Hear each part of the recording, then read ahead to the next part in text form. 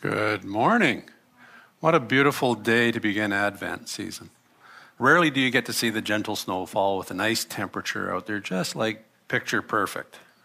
And the whole thing with Advent, I learned a lot about Advent when our former associate pastor, Chris McQueen, who's now pastors at the Guelph Vineyard, when he was here, I think he was here for 8 years, but I learned so much from him with regards to the whole aspect of Advent calling us to wait, that anticipation, and that the Hebrew people who are waiting for the Messiah to come, we are in a similar position waiting for the second return of Jesus.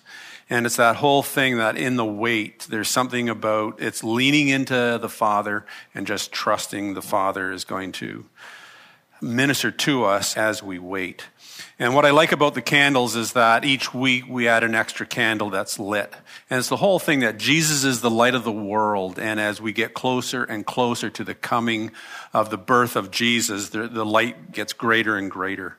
I like the imagery. It helps me be able to focus on that. And I hope that's for you as well. So we're in the season of Advent. We've entitled this Humble King When Royalty Meets Humility. Now, I just want to also make mention that I didn't come up with that title all by myself. Titles aren't the easiest thing to come up with, but the U.S. Vineyard, it's called Vineyard Digital. They have a website there. And they have devotionals for Advent and other resources. And they had one entitled this, The Humble King When Royalty Meets Humility. And I'm not following the devotional itself, but I just thought the title was good and it gave some rails for me to run on as we go into this Advent season. But if you want to check that out, you can sign up for free, right? You get limited resources, but it's well worth it. I'd really highly recommend that. So I want to begin with another story from my days as a police cadet with the Toronto Police Service. And then it was known as the Metropolitan Toronto Police Force. Different language. They've changed it. What's interesting is all the police services have gotten rid of the name force because that sounds too aggressive. Mind you, when you look at the uniform, it's like, well, the uniform has become pretty aggressive over time.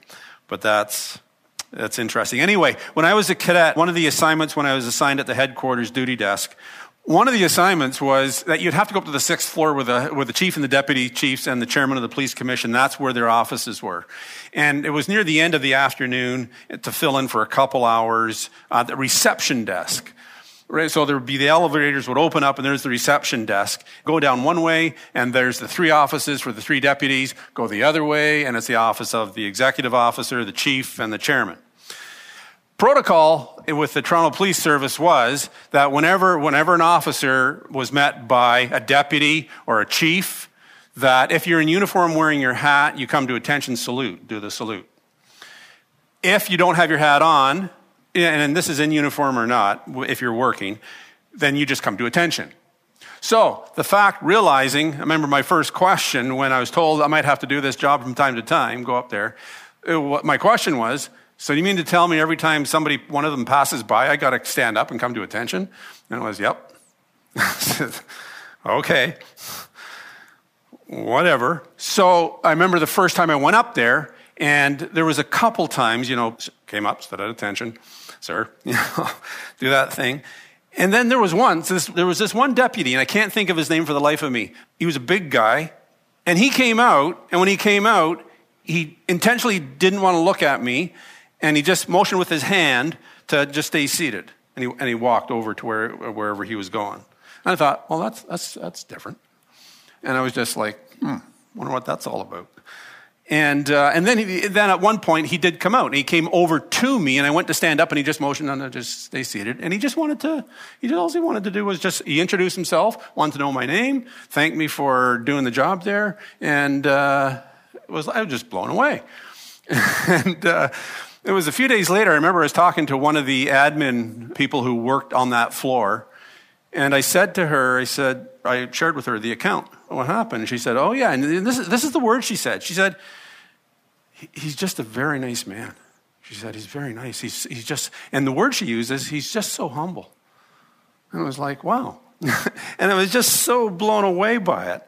And that whole thing, the word humble or humility, It's one of those words I find anyway, and I don't know if you find this, but it's one of those words where it's not a tangible word where you can touch it and feel it and point and go, well, there's humble or there's humility, right? You can't do that. But the thing is, you can see it when it comes before you. When you're faced with it, you can see humility. You can see humble, right? And because you just know it. And so I had to ask myself as I was preparing for this so what is it that I'm seeing? Like, what was I seeing with that deputy chief? What was it? And I realized what I see when I encounter someone who exudes humility, what I'm seeing is that they are comfortable being around me, but also I feel very comfortable being around them. And they just make me feel like I'm an equal.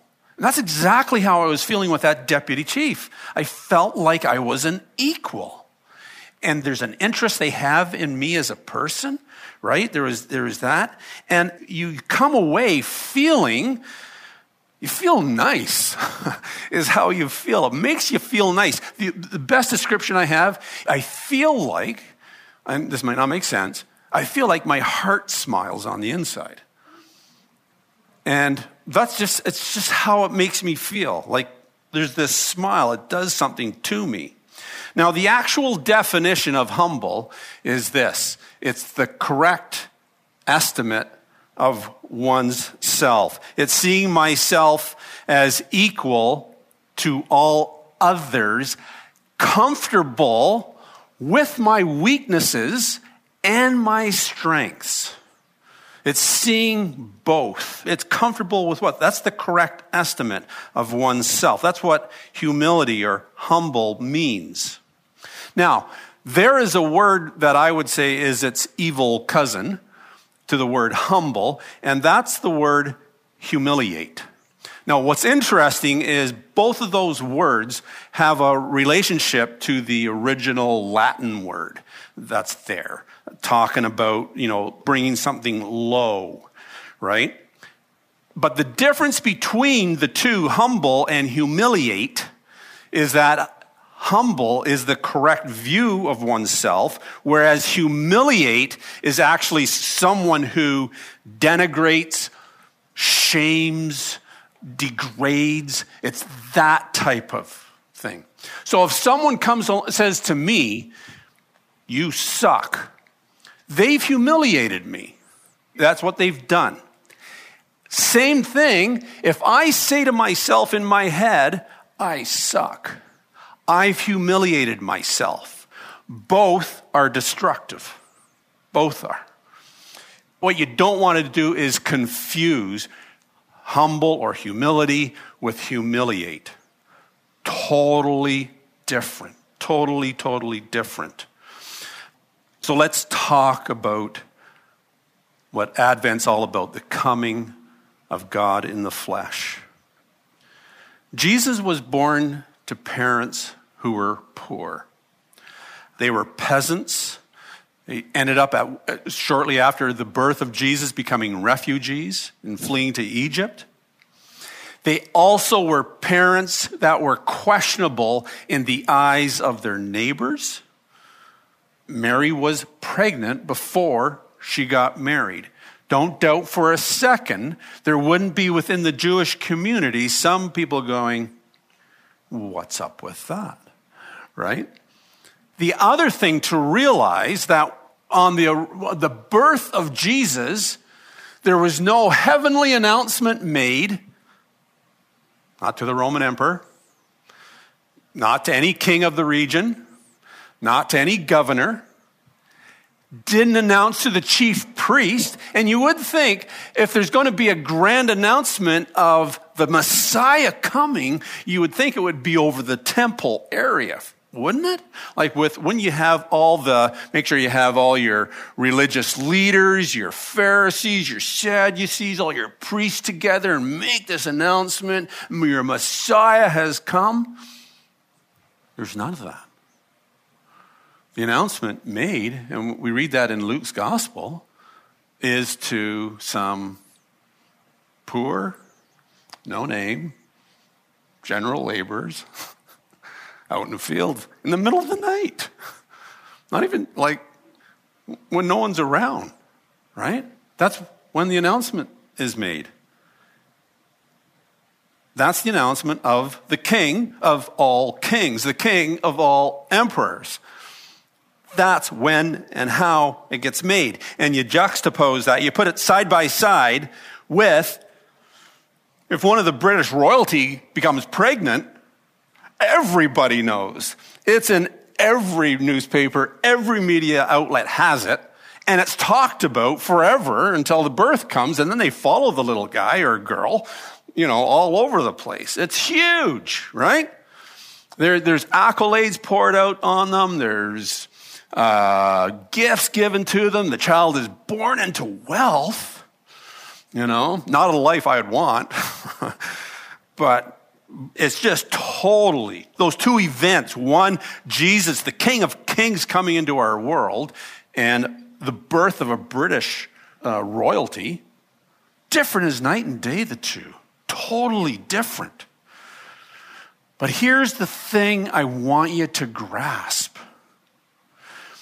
That the way Jesus came into our world, the way God came in the flesh, that's the only way God would or could come to us. That's the only way.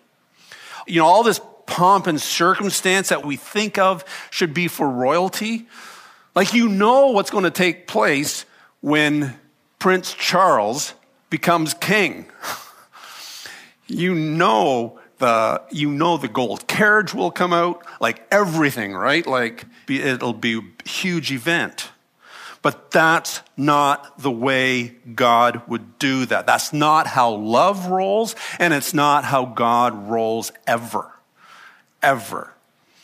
The early church, they had a hymn they sang, and it was a song about their king, but it was a song for also remembering who it is, this God they served. And it's found in Philippians. Paul quotes it in the 2nd chapter, and it reads, "Though he was God, he did not think of equality with God as something to cling to. Instead, he gave up his divine privileges. He took the humble position of a slave and was born as a human being. And when he appeared in human form, he humbled himself in obedience to God and died a criminal's death on a cross." And it goes on after that about how God raised Jesus up to become the King of Kings.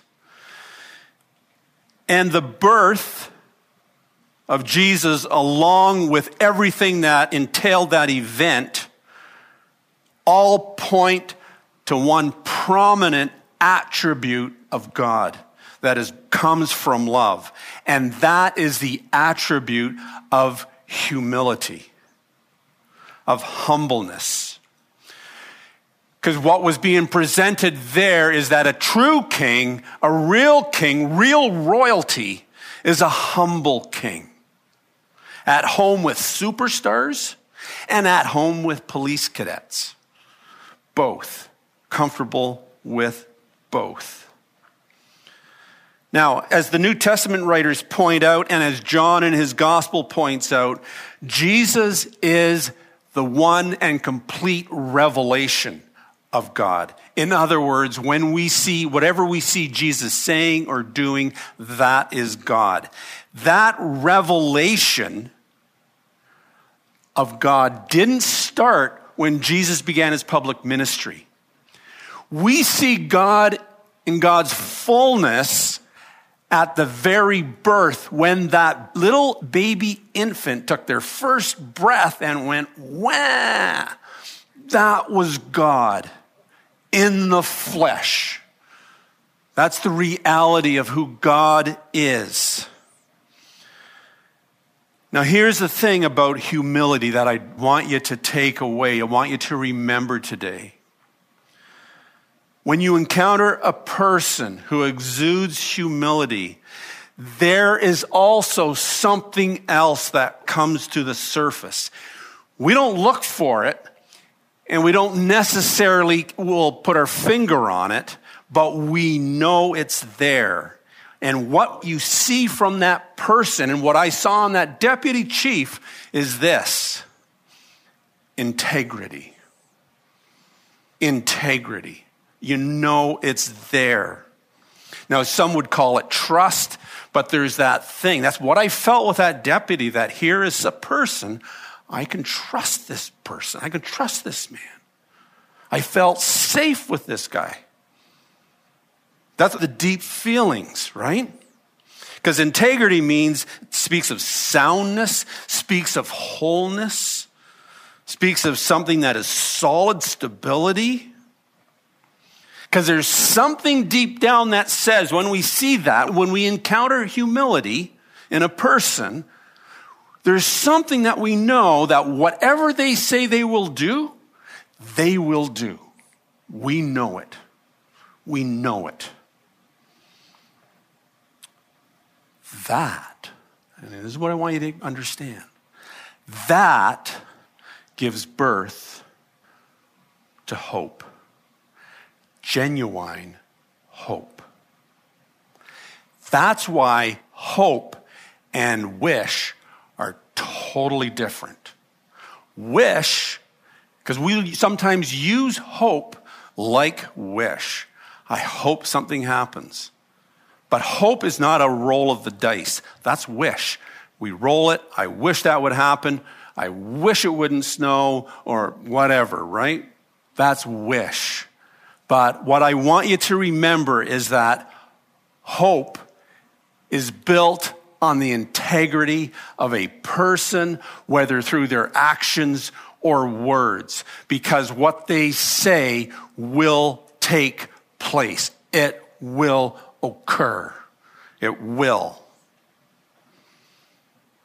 You go back into Matthew chapter 5, the Sermon on the Mount. Jesus addresses something that's tied to this right here.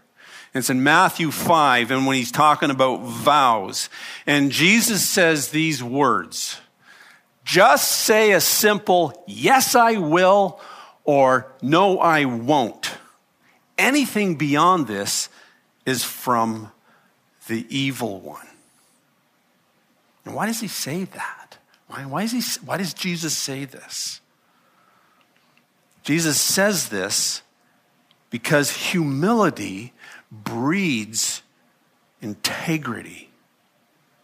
It doesn't need anything to prop it up. That's why Jesus was saying that if you have to say something and prop it up with a vow to the temple or a vow to this or a vow to that, what's present there's a bit of actually wanting to elevate oneself in doing that. And doing that's arrogance. It's not humility, because the kingdom of God says what it says, it will do. What God says, God will do. What Jesus said then when he was present here on earth, Jesus did. What Jesus says to us now, today, Jesus does. When Jesus said to his disciples, I will be with you to the end of the age, Jesus is with you.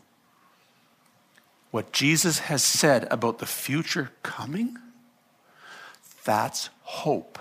Why it's different than a wish? Because you can go to the bank on it. Because Jesus, God, is a humble God. Jesus is our humble King. The one we can lean on, the one we can trust in. We know that if Jesus has said it, we can trust it. The prophets told that there was going to be a Messiah coming because that's what God put in their hearts. It happened. God is faithful that way. God is a God who follows through on what he says. We know that because Jesus is the same. Jesus is the complete revelation. Now, that hymn that Paul quoted in Philippians, that the early church sang, when Paul introduced that hymn in his letter, he prefaced it with these words. It's Philippians 2, verse 5. And Paul says, you, me, Scott, must have the same attitude that Christ Jesus had. And then Paul introduces the hymn.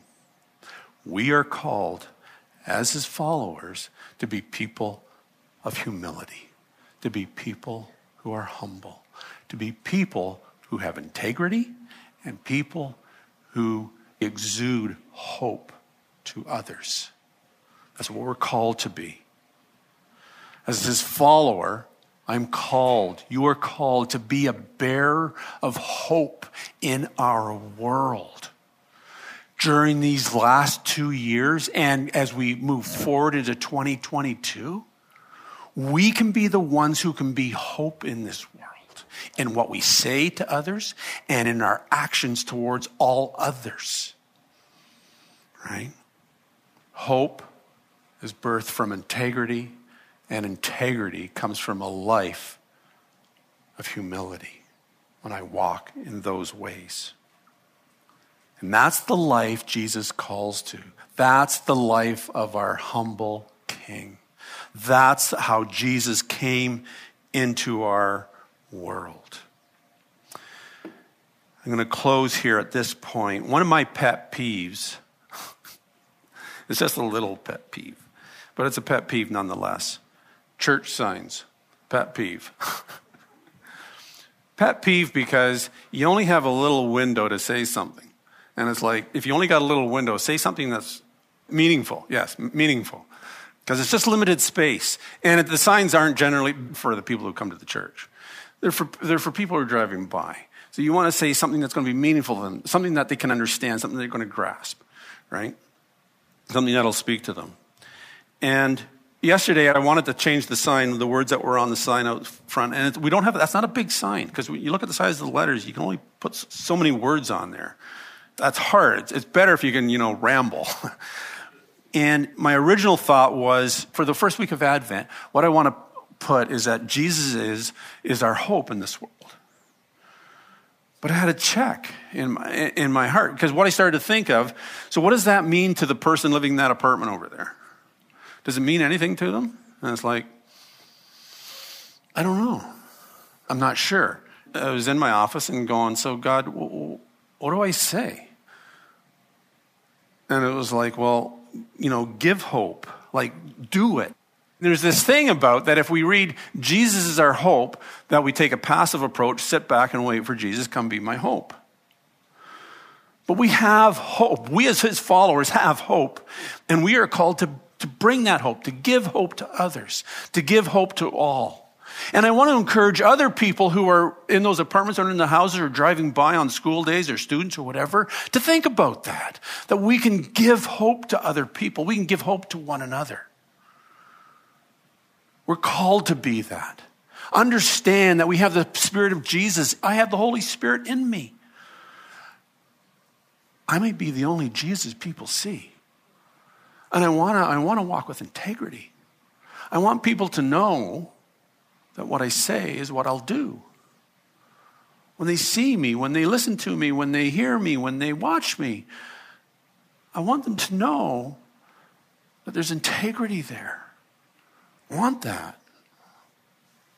It's okay for me to put it on a sign, but if I'm not that, it doesn't wash. People are looking. And just like I could tell at age of 19, I could tell, like I knew humility when I saw it. I knew it. There are so many things that I picked up 18, 19, 20, 21, when I was just learning how to grow up, be an adult, and be a police officer, that I learned from senior officers and stuff. That spoke about integrity, that spoke about how to live my life and walk out my life. So many things, just nuggets, just nuggets, just nuggets. And I want you to know, if you're older than 21, people younger than you are watching you. They're watching. I'm not an extrovert. I didn't talk a lot. But I watched. I watched people. I watched. I learned from a lot of senior officers valuable lifelong lessons. we get to bring hope to people. We get to be that good news for people. People need it. They really do. Let me just pray. Lord, it's easy to teach something like this. It's easy to put words up on a signboard.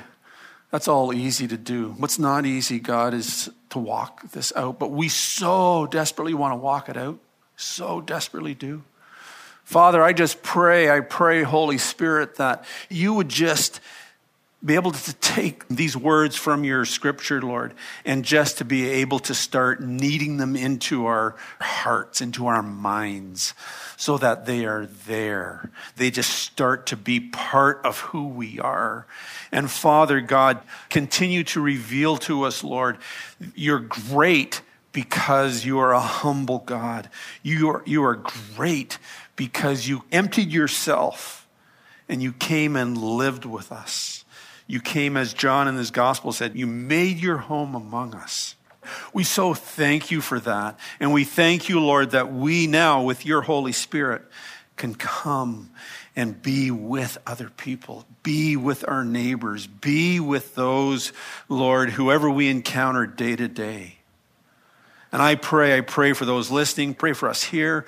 I just pray, Lord, that we will just be captured by your words, Lord. Captured by your life that you bring to us. Because, Jesus, you bring real life.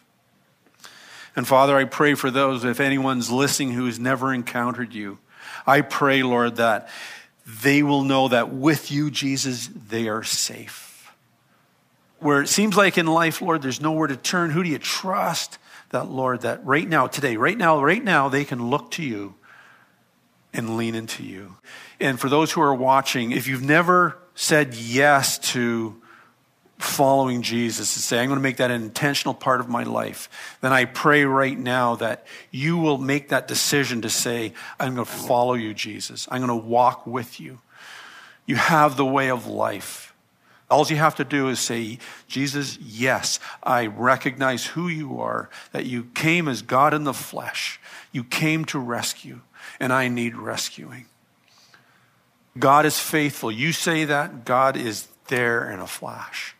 He's present with you. So I pray you'll just receive that now.